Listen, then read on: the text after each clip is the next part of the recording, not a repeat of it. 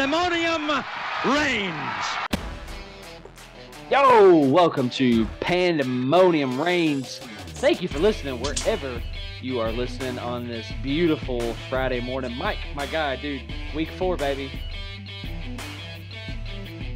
Let's just go ahead and do this thing. It's on like y'all. It's here, baby. Week 4. Week 4 is going to bring us really schools are really starting to dive into conference play. So we got a lot of good talk. Again, if you're new with us, welcome. But this is not an Orange Cast meeting. We're talking everything but Tennessee. You can scroll on a little bit later wherever you find Pandemonium Reigns and find a special Orange Cast episode dedicated to Tennessee and Florida this week, because that's the game that everybody's talking about. But we're going to save this episode, put it aside. Make sure you're following us, Spotify, Apple Podcast, YouTube, all the places. But Mike, it's a good week to have a good week. Let's do this thing. Let's talk some college ball outside of Knoxville. There was a game played on Thursday getting us started. So at the time of this podcast, this game is currently being played, so it'd be a shame for us to predict it. But West Virginia at Virginia Tech. And so just something I want to say real quick before you get into this, because I'll just go ahead and spoil the beans.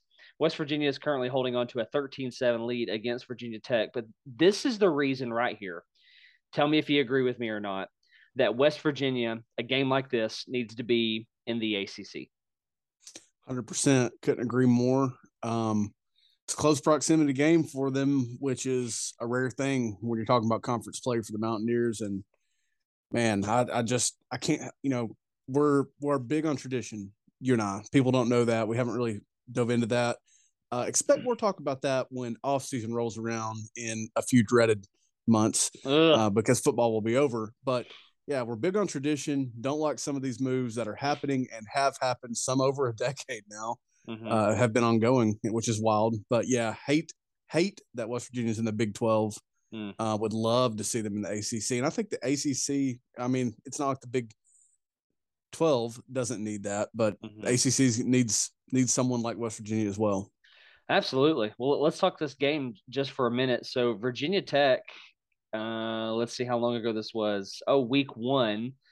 Got off to a terrible start against Old Dominion. Has since recovered, beating Boston College, beating Wofford.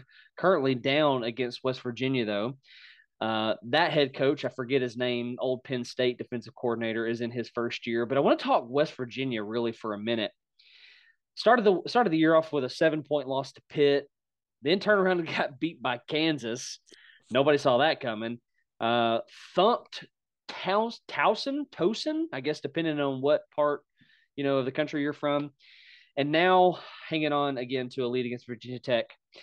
Neil Brown, head coach of the Mountaineers, is my guy on the hot seat? Like, is he living up to expectations? What's West Virginia going to have to do to turn this thing around? Man, that's a great question, because when you get an upcoming coach like Neil Brown, who had success at Troy and who many teams wanted, and then you dip into the portal and you get someone who's been all over, JT Daniels, you expect a little bit more than what they're doing this year. I can understand that Pitt loss on the road. Tennessee found out that's a pretty tough Pitt team. Don't know quite what they are yet. Definitely don't know what West Virginia is yet. But yeah, they're leaving a lot to be desired, and they're kind of doing that year over year at this point. Obviously, Kansas is better than anyone could have foreseen coming, except for maybe Lance Leipold himself. But yeah, frustrating. And it sounds like, just from some of the stuff, I've not had eyes on this game, but the stuff I've been reading sounds like West Virginia should be up by maybe multiple touchdowns instead of up by 6 at half. Yeah, not good. Not looking good in Morgantown. Things might be a little bit different had they had come out on top against Pitt, but several drop balls affected that game. Listen to this stretch from here. They travel to Texas. They turn around and host Baylor. They travel to Texas Tech, turn around and host TCU, travel to Iowa State, turn around and host Oklahoma, host Kansas State, turn around and travel to Oklahoma State. I don't see a lot of wins there, man. Not at all the way it's been going. Because you've got some teams right there in the Big 12. A David Aranda-led Baylor. Texas Tech is on the up. Sonny Dykes led TCU. They're 2-0. Iowa State. Listen, that's a team that's no longer a welcome mat in that conference. Oklahoma. I said that funny. Oklahoma is, pretty much Oklahoma currently, at least in week 3 and week 4. Kansas State's not a pushover. Oklahoma State is probably the most underrated team in the entire country. Is there a win there? Do you see? I mean, just being the weird conference that it is, there will be a win there. In fact, at this point, looking at this, it'll probably come somewhere where I'm not expecting it, because that's what the Big 12 does, is just unexpected wins and losses across the board. Yeah. But man, you can't, even though, Kansas is better than expected and we still don't know exactly what Pitt is, you can't let games like that get away from you, because both were close losses and came down to just very small moments in that game to find it, and ended up as losses in their win-loss column instead of wins that they're going to need, because that's a brutal stretch they're coming up against. Absolutely. I mean, they're currently 1-2. Their next best win is the game that they are currently in at the time of this recording, halftime up 13-7 on Virginia Tech. You want to go ahead and give me a prediction on how this one might unfold, at least the second half? Yeah, I think they're going to continue to kind of keep that VT offense underwhelming, not performing well. I think they will hold on here. I would say that they'll go on to win this game by 10-17. But man, they better. If they don't, it's going to be a season filled with regret. Neil Brown could be one of those coaches who does not make it to the end of the season if he doesn't right this ship. Hey, just want to highlight very quickly as we move along inside of our conversation here, Mike and I's Chattanooga Moccasins currently down 17-0 to Illinois. Come on, Mocs. Tomorrow night, Virginia at Syracuse. Listen, Syracuse, not sure this is a team that you want to play. And Virginia came around and had a nice comeback against Old Dominion. Give me a prediction on Virginia Syracuse here. Man, I thought Dino Babers would have Syracuse kind of at a point similar to where they're at right now at 3-0. And part of that's because I'm a little biased there because he was at Bowling Green a few years ago when Tennessee played them, and frankly had a very exciting offense. He capitalized on some transfers way before the portal was as open as it is now. So I was kind of expecting a little more success, him going to a bigger place. And I certainly expect that Syracuse covers that 10-point spread that I'm seeing here. It's just like we've talked about, folks, not a believer in the things that are going on at Virginia. They've had some fun teams to watch over the last few years. And again, that's not quite what they are this year, squeaking out a win last week against Old Dominion. And just not a believer in much of what they have going on right now. Maybe Tony Elliott gets it going in a few years, but not against Syracuse is my bet if I were betting that game. Syracuse by 21. Okay, I like that. I think I'm going to take Syracuse to win as well and take Syracuse to cover that 10-point spread. Virginia's still figuring out their identity, who they are, trying to piece things together. Elliott, again, is in year 1. And I just want to make a side little note here. Mike, do you know how you know when you're getting old? I'm scared. When you think something is a few years ago, you referenced this Bowling Green, Tennessee game. Bro, that was 7 years ago, 2015. That was 7 years ago. Here's the dumb thing about how my mind works, just to let y'all in on this. I remember where I was at watching that game. I remember emotions from throughout that game because Bowling Green was having these mesmerizing injuries where they would drop dead for a minute and then get back up and be right back in, kind of like Tennessee's facing now. Yeah. And then I still remember Kamara making that kid just look so silly. I think it was a little swing pass out to the left. I know he scored on the play, but gosh, he was just so smooth. And it feels like no time ago. Wow. More than almost 3/4 of a decade ago. Wow. Telling you, it goes by fast. So let's liven up this conversation a little bit. Let's go to a top 25 matchup in the country. Clemson being hosted by Wake Forest. This is interesting because DJ Uiagalelei still is who he was last year. Doesn't seem to be much different. and Sam Hartman is back for Wake Forest. And that dude is a baller. That dude is a first-round draft pick quarterback. Expect that dude to go early. When Sam Hartman is in for that claw fence, they are lethal. But we've got a 7-point favor in Clemson's direction, even though this is in Winston-Salem. Talk to me. What do you see? Yeah, I was, as you were talking about it right before you mentioned, I was looking up to see where this game was at because I noticed that Clemson was the 7-point favorite, and then I was very surprised to see that this is a 7-point home underdog experience for the Demon Deacons. Mm-hmm. I think I like them to win this game outright. That's just how I feel about what Clemson does offensively. I mean, it just is not inspiring football a lot of times for Clemson offensively. I know that they've still got dudes all across the field. I know they've still got dudes, but they just don't pass. And this is the best way I can put it. They just don't pass the vibe test right now, man. They don't inspire me. DJ's still DJ. It looks like he doesn't look like he's improved all that much. I got Wake Forest winning this game outright, man. Forget the spread. I think they win outright. Probably a close game. I'm gonna say less than a touchdown. I'm thinking 3 to 4 point win for Wake Forest, but not a believer in what Clemson has going on right now. No, I'm totally with you. I'm totally with you. So the only upside in DJ Uiagalelei's favor here is last year's stats for this guy. He was 9 touchdowns, 10 picks. He is currently sitting at 5 touchdowns, 1 pick. So he's a little bit better on the stat sheet, but the overall play just really doesn't seem to be that much better. I think he might be feeling the breathing of Cade Klubenek down his neck. But, I'm going to take Wake Forest here as well. Clemson had a poor showing against LA Tech, left a lot to be desired. I think this is a game that can simply be decided by quarterback play. Quarterback play is that important in this game, and Hartman is just night and day better than DJ Uiagalelei. Again, I know that we said this last week when Clemson was going to this LA Tech game, but this could be one of those games where it's done for DJ and in comes Cade. But I'm going to agree with you, man. I'm going to take Wake Forest here, and I'm going to take them to win this thing outright.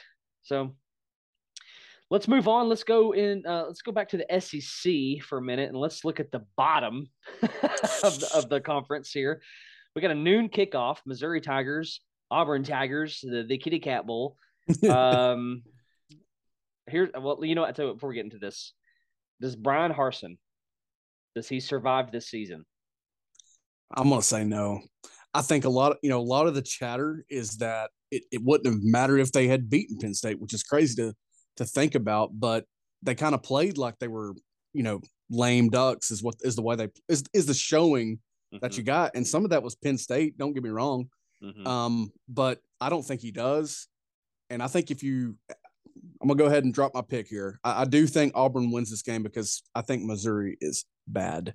Okay. I mean, just potentially the worst, non-Vanderbilt team in the conference. They're right there at the bottom. And Auburn is too. Yeah. Don't get me wrong. Yeah. But, if you can get Ashford going, I like because Finley's out of this game. It looks like he won't be able to play. So It's got to be Ashford. I think if you can get him going, get Tank going, man, I think they could absolutely run away with this thing, which is saying a lot because they've played so bad at times. They're at home, which is a weird place for opposing teams. And man, I like Auburn in this one. Don't like anything I'm seeing really from Missouri. So yeah, give me the Auburn Tigers by 14 plus. Yeah, give me Auburn as well, and I will take them to do more than cover. I think Tank Bigsby can win this game by himself. That's a great point. I agree completely. I think if the coaching staff at Auburn is smart enough to recognize this and say, you know what, let's don't get cute, let's don't get fancy. We don't need to put the ball in the air. Missouri is really bad at stopping the run. Let's just keep it between the tackles. Let's put it on some stretches. Let's make them earn it, because at the end of the day, even if Tank Bigsby needs to take this drive off, that drive off, they've got a stud behind him. Absolutely. Who is a house call away every time he touches it. So give me Auburn in that one. Moving over to the Big 12, a game that a lot of people in the country thought College Game Day should be at. I don't agree, but it could be my bias. Duke at Kansas, the basketball bowl, right? Absolutely. Mike Krzyzewski versus John Calipari, right? Yeah. They got Kansas here at -7. This game will be at noon on Fox Sports 1, but I don't know that I can comment a lot on this one because I don't know that I know a lot about either one of these schools, but I don't know. What do you see, man? Duke has they can hang their heads on a win over Northwestern to this point of the season. Yes, they're 3-0. I'm a guy that wants to see teams do what they're supposed to do, unless I just don't like your team. I'd like to see you do what you're supposed to do because, frankly, that's something Tennessee struggled to do for so long now. Yeah, fair enough. All that to say, not that Kansas has been world beaters or that they've beaten, top 5 teams here or what have you, but I'm liking Kansas at home. Mm-hmm. Just a believer. I'm just a believer in Lance Leipold at this point, man. I think he's bound for a big job. Yeah, they've got the home factor. Couldn't tell you how big they're going to win. I'll just make an assessment that they win this game by 10 points. That's just a guess because I really don't know too much about either, but I just trust Kansas more at the end of this game or at the end of the day. You said that Kansas has this home factor. Do they though? I mean, they what does the stadium hold exactly? The stadium holds 47,000 people. I'll have you know, and it more is than sold Vanderbilt. Out. More than Vanderbilt on any given day. And they've sold out David Booth Kansas Memorial Stadium. I'll have you know that as well. Hey. But for anyone that thinks College Game Day should have gone there, look back at the history of Tennessee, Florida. And I'm not talking about the way that Florida's won games in the series. I'm talking about what used to be top 10 matchup year in and year out. Look at the average or even the lowest available ticket price for this game. Hundreds of dollars difference. No Absolutely. matter which way you swing it. You could probably sit on the first row at David Booth Kansas Memorial Stadium for about $100, and that ain't even getting you near the door in Knoxville come Saturday. That's the reason that College Game Day is where it is. It's already been to Boone. I mean, you probably could have gone other places that week as well, but Appalachian State is fun and trending. So I respect that. But not on Saturday. So give me Kansas, but College Game Day is where it belongs.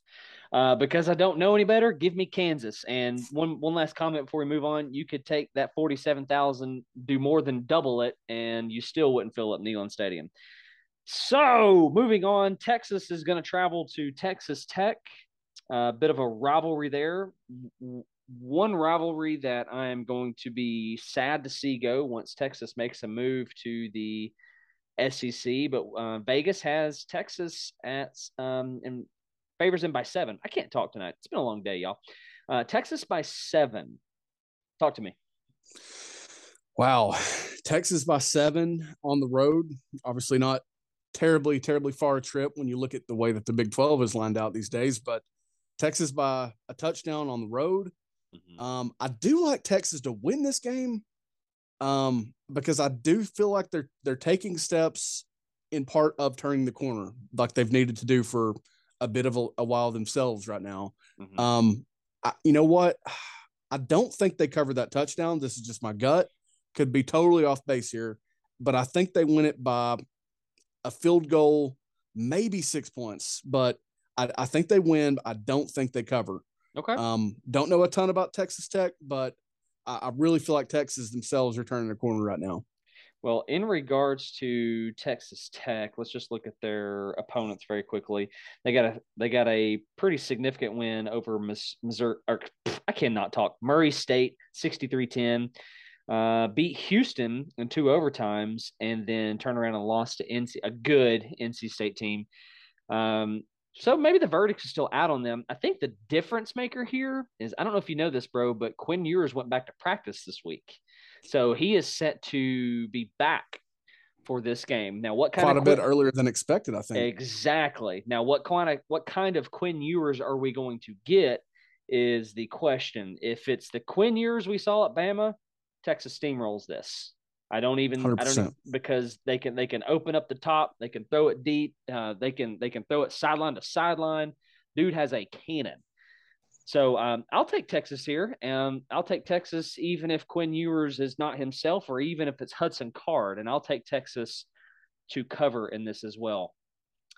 Things don't seem to get any easier for the Irish as they travel down to Chapel Hill and face the Tar Heels. But what's interesting is Vegas only has the Heels by 1.5 points. 330 on the ACC, 330 on ABC. Forgive me. Go ahead. What you thought? No, that's a really peculiar line, and every week that we talk spreads, you're going to hear us say, something along the lines of, "What does Vegas know?" Mm-hmm. But I've got to go North Carolina to cover that. My gut tells me they're going to win by 10, possibly a lot more going away. Top win here, and anytime you hear me talk about spreads and who I'm picking, it's just comes down to trust. I've seen North Carolina score points, score them in bunches at times. I've not seen anything really from Notre Dame since week 1 that makes me much of a believer. You can really pick apart that Cal win if you look closely and look at some of the things that happened. And again, great performance, gutsy performance in week 1 against Ohio State. But, I mean, I just don't trust you offensively. And North Carolina's kind of got it cooking offensively. Now, you can talk about their defense in the same way that you talk about the Notre Dame offense, and leaving a lot to be desired. But at the end of the day, I don't think Notre Dame could win this if it came down to a shootout. And I don't foresee them holding Carolina and that offense all day long close enough to do anything close enough to winning. Agreed. Now, North Carolina quarterback Drake May has accounted for 11 touchdown passes on the year. If I had to guess, that's probably somewhere in the top 5 in the country. That's up there. But I'm also going to guess that he probably threw 8 or 9 of those in the Appy State alone, considering they both scored in the 60s. True that. I'm going to take Carolina here. I think they do way more than cover. Things do not look good in South Bend for the Irish. Again, North Carolina's cooking. If Notre Dame, I kind of see this. Tell me if I'm crazy, dude. I kind of see this as the Tennessee-Florida game. You've got a kind of high octane offense in North Carolina. You've got a Notre Dame, Florida that's got poor quarterback play. So I see some similarities in there. If Notre Dame gets down early, it could be one of those where Mac Brown just puts on the gas, steps on a throat, and it's over before it's over. So give me Carolina, and give me Carolina by, 21. Yeah, at least. I could certainly see it happening. Absolutely. Check this out. I'm really intrigued. Currently, I will not be intrigued on Saturday because my attention will be elsewhere. James Madison is traveling to Appalachian State. Listen, James Madison is a solid school for the respective division and conference that they play in. Being hosted by Appalachian State, who almost beat North Carolina, who did beat Texas A&M, who had to squeak it out against Troy, now hosting a good James Madison. And Vegas only has this one. Oh, shoot, where did it go? Appalachian State Touchdown by 7. favorite. Yeah, touchdown favorite. I don't know anything about James Madison. I feel like we know a lot about Appalachian State. So in my mind, that's enough. Give me Appalachian State I'll take them by 2 scores. Absolutely. That's the number that was on the tip of my tongue thinking about it. And yeah, nothing at all. I know nothing about James Madison, but Appalachian State is so tough, man. They've played a season worth of football in 3 weeks.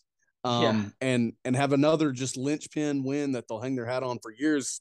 If they were the top program to do that, they won't. I don't think you can satisfy a program like Appalachian State. I think they just want to continue to prove themselves, and I think they'll do that here because James Madison is certainly not your usual cupcake. Right. And yeah, Appalachian State by 2+ scores here. I'll take that. And I kind of getting on the Appalachian State bandwagon. Has a lot to do with Luke Combs, who is a alumni there. That's a dude I feel like I could hang out with and just chill and have a good time. Absolutely. Wahoo tells me all of his crazy stories from when he was in high school. Georgia Tech at UCF. How much longer? Because Georgia Tech just took one on the cheeks last Saturday. How much longer is Collins there, man? This is not looking good in Atlanta. It's not looking good, man. And just to be a 20.5 point underdog to this UCF team is not good, not good at all. I believe Lane Kiffin when he said things. He had comments this week about not wanting to pass the ball late. Yeah, that's typical Lane. Typical Lane. But I believe him ultimately. I think you probably wanted to find a way to get it over with because they're just wearing Georgia Tech out. Mm-hmm. And I understand how long a rebuild like this, should take to come out of the triple option in 2018. I believe. When was Collins hired? Was he hired in that 2018 cycle? Sure. Yeah, sounds right. To come out of the triple option in the 2010s or 2020s is seemingly impossible. I mean, truly. It's very similar. Let me interject further. It's very similar to what, oh gosh, you and I have talked about him, the guy who resurrected the program at UAB. It's basically raising a program from the dead, and because the offenses are so drastically different, and it has so much to do with the style of offensive linemen. So you basically have to look at all the offensive linemen that are there and say, "Hey guys, you're probably good people, but you're not the offensive lineman I need. Go take your academics elsewhere." Yeah. But anyway, just want to interject that real quick. No. Great point. Just an impossible climb. I don't know. Can't think of the word. But, I mean, just impossible. It's a tall task. And, I mean, they've shown some things like they're not a bunch of quitters. But they're just not where you want them to be or need them to be, especially having the talent of the state of Georgia and the city of Atlanta. And, my gosh, if they don't hire Deion Sanders, if they let Deion Sanders – or, excuse me, if they're not at least offering Deion Sanders, they're not doing it right, man. Can you imagine Deion in Atlanta with NIL? I hear this popping up a lot, but I don't think what people are considering is the academic standard that Georgia Tech has. And does Deion Sanders really want to deal with that? That's true. I mean, that's the thing is you can go offer the best coaches in the game, or the best up and coming coaches in the game, but getting them to say yes. Yeah. Because it's a huge climb and task, but they're not even close to doing it is the problem. Mm-hmm. Or they haven't proven that they are, at least if they are so far. But yeah, good luck, man. Just good luck. I think he's gone soon. The Deion to Georgia Tech thing is very similar to Brian Kelly leaving Notre Dame and coming to LSU. For one, to coach in the SEC, two, to get out from underneath those academic standards so he can recruit kind of freely. Now listen to this stretch for Georgia Tech because it does not. There's no way that Coach Collins survives the rest of the season. So travels to UCF this week, travels to Pittsburgh the week after that, hosts a dang good Duke team right now, then hosts Virginia. Verdict is still out on them. Ends up drawing Florida State from the Atlantic Division, who is on the rise. Travels to Virginia Tech. Again, don't know about them. Hosts Miami, not good.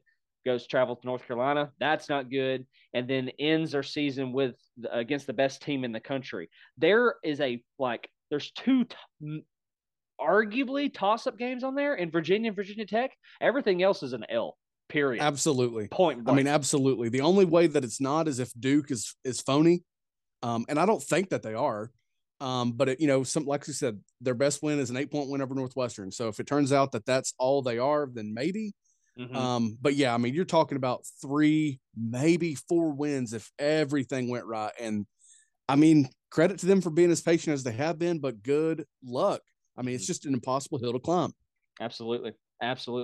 Yeah, good luck to those guys.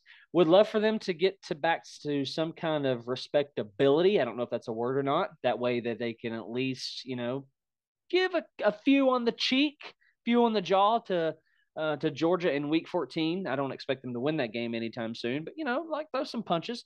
Hey, listen, little brother went up to Northern Illinois last week, and Kentucky is going to show them how it's done by hosting this same Northern Illinois.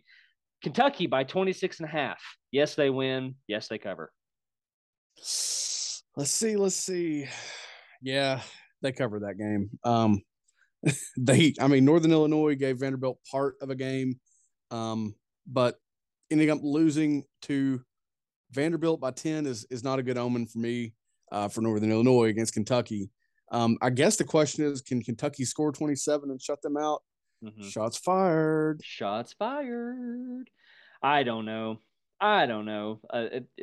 Kentucky in these games seems to play down to their competition. Here's to hoping that they do. Here's to hoping that they choke on one and catch an L there. Hey, we're gonna bounce around. We were moving in order of times of kickoff. We're gonna bounce around because I want to save one of these games for last. Boston College is going to travel to Florida State, play this game in Tallahassee. I'm happy to see this spread for Florida State. 17.5 to host a very average, I reckon. Boston College. Give me Florida State. Give me Florida State to cover. Yeah. I'm absolutely taking Florida State to cover that. Virginia Tech, who we've been talking about to open the show, absolutely gave it to Boston College 27-10. We don't think a lot of this Virginia Tech team, though we don't know everything about them. But yeah, man, give me FSU absolutely covering that. They're going to do some damage here, I think, in this game. Really, really lay it on them. Absolutely. Here's a game that also intrigues me in the Big 12. Kansas State at number 6, Oklahoma. Vegas has this at Oklahoma 12.5. So if I'm an Oklahoma fan, or at least looking at this through the lens of the Sooners, I like Venables' defensiveness. I know that's not a word either, because Kansas State is a bit of they know how to put points on the board, but they don't have elite talent. So now this is not a discredit to Deuce Vaughn or to Adrian Martinez. They just don't have it across the board. Again, 12.5. I'm going to take Oklahoma to do more than double that, actually. I'll take Oklahoma to just cover that. I think they win a 14 to 17 point game.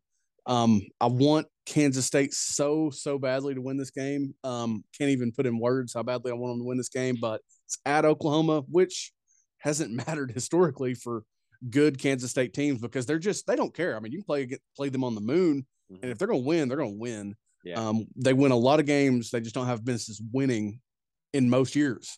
Yeah. So wouldn't be totally shocked, but I still think that Oklahoma and that defense and then the weapons that they've got are good enough for 14 to 17 points in a win. I think that's fair. Hey, I'm just going with what my heart says. Purple Cats by 100. Death to Oklahoma. Let's move on. I want to listen.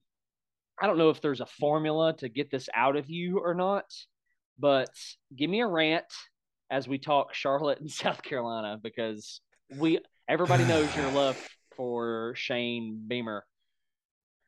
Did you hear that lame comment that he had? I don't know if it was today. I saw it today.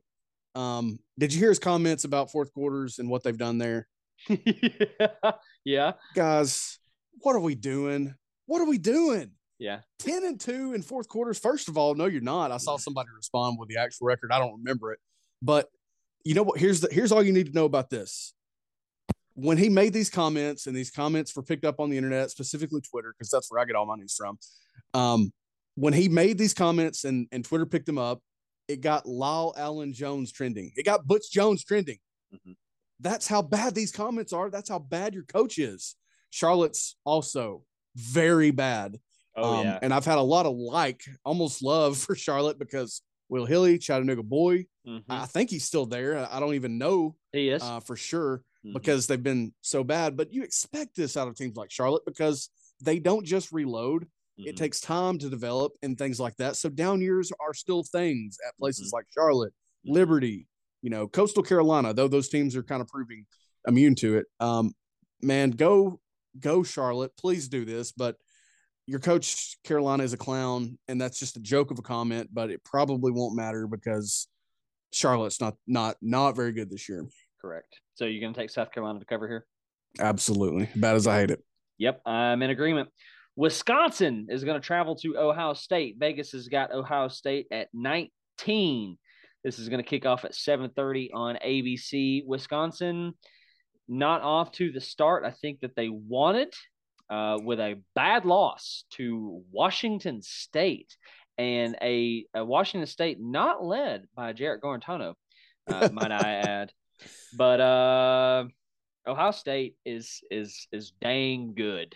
Knows how to put points on the board. CJ Stroud is going to be a Heisman finalist. Put it in the bank because your voters don't know any better. But give me Ohio State to cover. And so obviously give me Ohio State on the win. Yeah, I'm with you. Ohio State, and they covered that 19 points. Again, somebody I'm really tired of, and of course they host Wisconsin. I don't think Wisconsin's very good this year, but they're a team that does pop up in that Big Ten often, and a very solid program historically. But give me Ohio State as bad as I hate it. Just like you mentioned, offense and the weapons there. Absolutely. Ready to see a dissension for those guys in Columbus. All right, let's save this last segment here for Arkansas, Texas A&M. Off the cuff, bro, I don't really know what to tell you. Because right. Arkansas is coming off that terrible performance against Missouri State, and A&M rebounded by a win against Miami. It wasn't pretty, right? But they got it done. Vegas has this game at Texas A&M by 2, so they're basically just giving this because it's in College Station. Give me your thoughts. What do you think? This game's actually played at Jerry's World, by the way. That's correct. You are correct. But still, home field, quote unquote, for proximity for A&M. But I still, again, trust for me is with Arkansas. Weird performance against Missouri State. Maybe they were looking ahead. Yes, Petrino's kind of an offensive wizard, things we've all talked about. But still, give me KJ, man. Give me KJ over any quarterback that A&M's rolling out, not named Manziel. Yeah. You know what I mean? Yeah. Just don't like them. They don't use their weapons appropriately. Like you and so many others have mentioned, Jimbo is stuck in about 10 years ago offensively and schematically. I just don't know what to make of Texas A&M, but I do trust Arkansas a little bit more. One factor maybe for them is that they're looking at Alabama next week. I don't think you're overlooking Texas A&M. I don't think you are, but I know that they're going to be anticipating that Alabama game greatly. But give me Arkansas to win this game outright. I will agree to that simply because I like Sam Pittman way more than I do Jimbo Fisher, and then I'm not even talking about their personalities, talking about their ability to run a football program. I'm starting to think that Jimbo Fisher can't do it without an elite quarterback, without a once in a century type quarterback, because Jameis Winston in college was pretty dang good. I like Arkansas's defense better. I like Arkansas's quarterback play better. I like Arkansas's wide receiver unit, running back stable, even though A-Chain is solid. They just can't seem to figure it out. And it's not like Miami was, loaded with 5 stars or anything. So like you couldn't put points on the board against those guys. So I think they're going to run into a brick wall with Arkansas. I think they're going to be in for a rude awakening. This put me on the internet here, put me down in stone. This is going to be the game once this is over on Monday. Jimbo Fisher's seat is going to be warm. The headlines will be, is he the guy in College Station? Absolutely agree. Is he the guy? So with that said, if Jimbo Fisher is out, I know that's jumping the gun. Deion Sanders in? Man, I think if you're a school that's going to target Deion Sanders, that you need to certainly be. I mean, I think that Deion could recruit anywhere, but if you're in a rich recruiting situation like the state of Texas, the state of Florida, Atlanta, Georgia Tech, and NIL is set up the way that it is at Texas A&M, dude, I would make that leap. I mean, it's a stretch, but I think I would make that leap because we talked about in one of our podcasts last week that the middle class of coaching, if you will, is kind of broken, and it's like who's who because all these schools just fire coaches and they fire coaches, if they're not great, they get fired. I mean, it's just what happens. I mean, look at Florida. Think about Florida. McElwain, great candidate. Mullen, talked about for years as a great candidate. Just didn't want to recruit. Hated recruiting. I mean, Muschamp, he was a hot name for a decade. And granted, he's proven at South Carolina that he's not a great head coach, but just think about these names, the way they rise, and then how hard they fall. I think I'm taking a waiver on Deion if I'm a school that's in a recruiting rich situation like the state of Texas and with NIL at A&M. I think I'm taking that chance if it came down to it. Well, let me play devil's advocate here for a second. Jimbo's problem hasn't been recruiting. That's true. He has recruited at a really, really high level. His problem is quarterback play. Yeah, right. That's true. And development. It's just not there. And again, he was painted as this quarterback guru, the quarterback whisperer, and he's not. At least not at A&M anyway. So I don't know that I don't know that recruiting is the issue there in College Station, because couldn't Derek Dooley recruit to Tennessee? Could a Derek Dooley recruit at Texas A&M? I mean, you would certainly think so. Deion Sanders is going to be able to probably recruit wherever he goes. That's true. That's true. He's going to relate like no other head coach relates, that I can think of at least. I mean, even you look at like Eddie George at Tennessee State, and obviously he's not Deion Sanders. He was a really, really, really dang good football player. And by all accounts, seems like an awesome guy. But Deion is Deion, primetime man, the Flash. And I just think, and I know that Jimbo's recruiting well, but you certainly want to continue to recruit. You don't want to have one number one class and then see it, fall back to 5 or 10 or maybe 15. I don't know. And you wouldn't think that it would with the NIL setup that they have, because it's just, they don't give a crap. Yeah. And Texas doesn't give a crap. I mean, you look at some of the stories that have come out about them, and that's just going to be the normal. Right. And it's going to be above the table instead of below the table. And I would rather it be above the table if it's going to happen, because I think it's been happening. Right. You can't convince me that it's not been happening. And I know that guys want to go play for Kirby Smart and Nick Saban. I know they do, but you can't convince me that things aren't happening at places like Alabama, Georgia, and anywhere, frankly. Anywhere. It certainly is. So I certainly wouldn't want to see a drop in that. And I think he would be a number one recruiting class machine at a Florida State or Texas A&M. I don't know that he would be. We talked about Georgia Tech. I don't know that he would be, but he certainly could be, man. You talk about the academics, and that would be a huge factor. But things have a way of working themselves out when football is serious. So if they took it serious, it would probably find a way to work itself out. But let's look at it from the other perspectives. If it's not Deion Sanders, and if you want to go the route of quarterback play, for example, he was supposed to be the quarterback whisperer, Jimbo, and he certainly had good quarterback play out of guys like Jameis Winston, and as his time as a coordinator as well. Let's not knock that. Sure. But if you want to go the route of a better coach, who do you and I think that Texas A&M could probably target anyone and get a serious conversation ongoing. Absolutely. Who are you targeting if Jimbo doesn't work out? Because I think that could become a reality very quickly, whether it happens this year or not.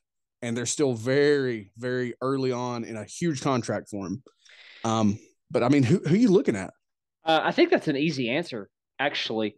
I'm looking at a guy who is proving he can win in a difficult place. I'm looking at a guy who is proving that he can actually coach, in-game coach. And I'm looking at a guy who is proving that he can develop. And this is this Leopold guy out in Kansas. The dude is getting it done at a Kansas. For what it's worth, Jimbo Fisher, his Florida State tenure was basically handed to him by Bobby Bowden. Very true. And again, he landed Jameis Winston, a generational talent, at that time. Say what you want to about the guy. He gives incredible interviews. But in college, he was a fantastic quarterback. He was excellent. So I'm probably going after Leipold. I'm like, hey, dude, name your price because we got it, bro. He's doing it. He's doing it at an extremely difficult place. We're not talking about a Scott Frost who was doing it in Orlando, Florida, right? For UCF, where, you know what, after Florida State and after Miami and after Florida have all cherry picked all those dudes that they want, there's still a buttload of talent and speed. Because frankly, that's what they were predicated on, largely with speed. Right. All across the field. Exactly. And then goes and transfers to Nebraska and obviously just bottoms out. There's some other stuff that's come out. I don't know if you've heard this as well, where he just wasn't showing up to practice, or he was showing up to practice, not all there. Anyway, that different conversation.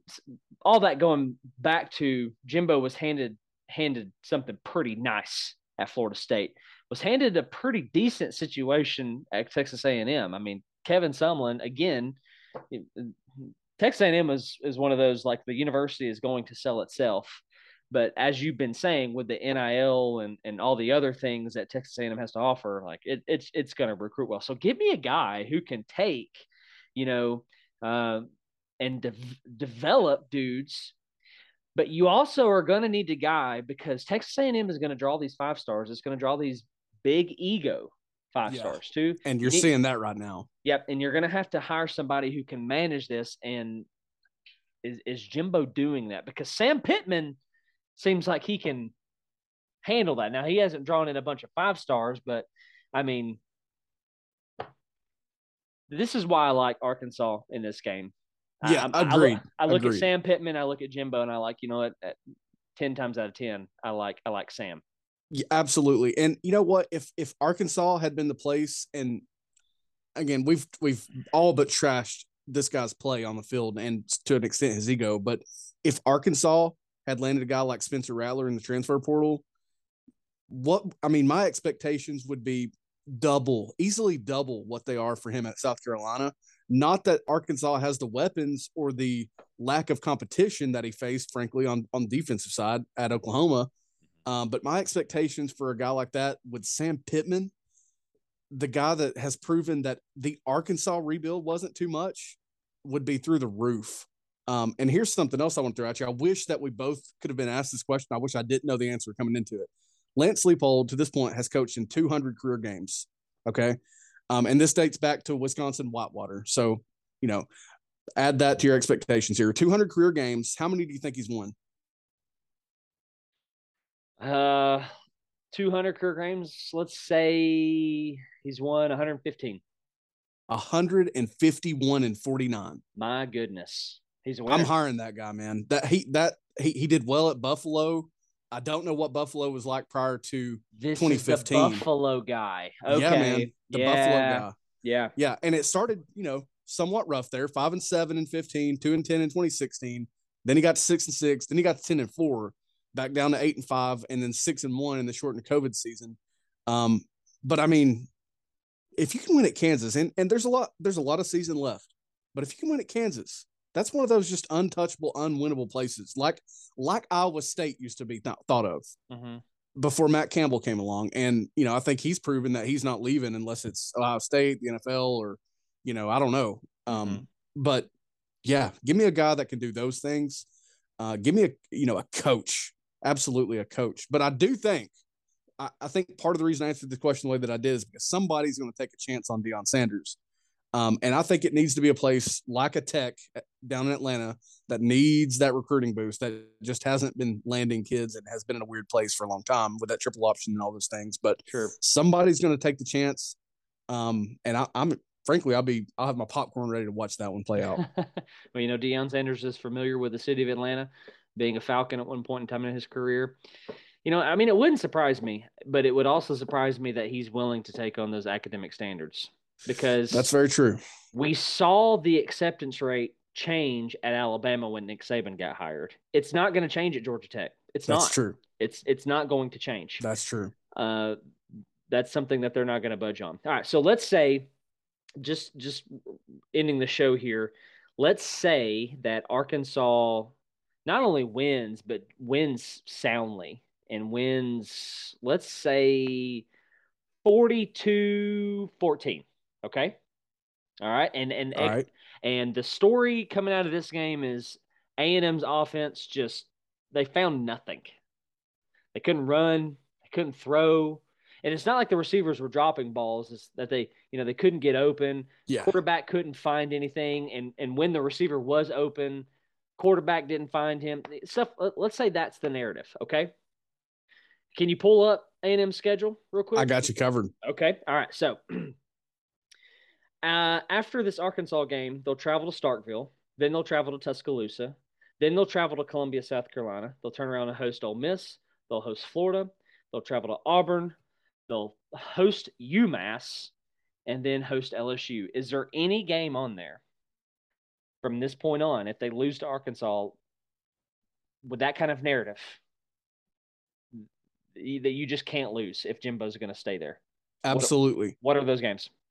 Oh, gosh, dude. I mean, if they lose that game in that fashion tomorrow, it's just a disaster. I mean, seriously, I would not want to be frankly, I wouldn't want to be any closer than I am right now, Rossville, Georgia, to College Station, Texas, because it will be toxic.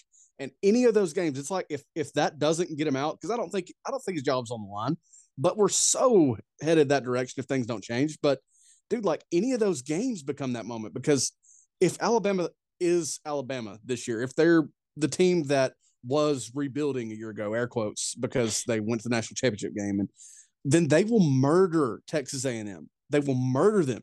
Yep. It's not 100% solidified that they will, but Mississippi State, that lost to LSU was weird, but that's a Mike Leach loss is what that is. So what I'm saying is they could absolutely beat Texas A&M. Do I think South Carolina or Florida does it? Not necessarily. I like the A&M defense against those teams, but those are such losable games. I mean, they are. Unless, Beamer loses the buy-in that he's proven that was there, which seems a little frail at the moment. But I don't see Florida going in unless they are able to turn around that passing game and beat Texas A&M. But everything else, except for maybe Auburn and, of course, UMass, looks so losable. And if the situation just devolves out there, they're all losable except for UMass. I mean, every single one of them. Even Auburn, because they could figure things out. I'm not saying that it's easier, that they will, but I mean, right. the blueprint is to get Bigsby touch after touch after touch. But I mean, they're all losable games outside of UMass if they get walloped in that fashion that you described. Well, here's the thing. I paint this scenario because I actually think it's highly possible. Again, comparing quarterback play, give me KJ Jefferson. Comparing head coaches, give me Sam Pittman. Comparing defenses, give me Arkansas's defense. There's so many things in favor of Arkansas in my mind where I'm going, this can be the bottom can fall out for A&M if they're not careful. And then if you're going to turn around, if you lose that game and then you turn around and you have to travel to Mississippi State against a team who historically under Leach can move the ball well and you can't, I mean, you're staring at back-to-back L's, and then you're going to go travel to Alabama. No, this ain't looking good. This can go south fast, in a fast, quick hurry for Jimbo Fisher. And my opinion, couldn't happen to a better guy. 100% with you. I mean, I'm 100% with you. I think I heard today, I wish I had it in front of me because I don't, but I think they've literally had less than 5 red zone trips this year. And if you think about that App State game, they had, I think, a kick return and then a big play to A-Chain as well, like a 61-yard touchdown. I mean, I just can't comprehend how that's quite playing out because the talent is there at every position. It's there. Even if it's young, it's there. I wish I had that stat in front of me. I don't. But, I mean, that's just so bad. That's just so bad. And it can unravel in a heartbeat. Yeah. If that job coming open, listen, I know that we're jumping the gun because as of right now, his job is not on the hot seat. He's pretty safe unless he takes one on the cheek to Arkansas right here. And then that conversation will start to pick up, and it will pick up quick, fast, in a hurry. Well, anyway, hey, that's going to bring us to the end of today's episode. Did you have something else that you were going to say there? No. No, I think that does it. All right. Well, hey, thank you guys so much for listening to Pandemonium Reigns and letting us tickle your ears with we spent most of our time talking about Arkansas and Texas A&M. Appreciate you guys listening. Thanks for following us on Spotify and Apple Podcasts and subscribing on YouTube and hitting the like button and the share button. If you love us, listen, if you love us, you will stop what you're doing. If you're driving, you'll pull your car over and you will hit all these buttons right now. So here's my question to you. Do you love us? Really? Do you love us? Prove it. Prove it. Prove it. Love is a verb, is not a noun. Don't tell me how you feel about me. Show me how you feel about me. Hey, be careful out there. Enjoy week 4 of the college football season. Make sure that you're praying for me and Mike because we'll be in Neyland Stadium on Saturday. And if you don't hear from us next week, bad things have happened and not full. And we'll be talking about that on the next episode. So until then, thank you guys so much for listening. We love you. Have a fantastic weekend. See you, boys. Pandemonium reigns.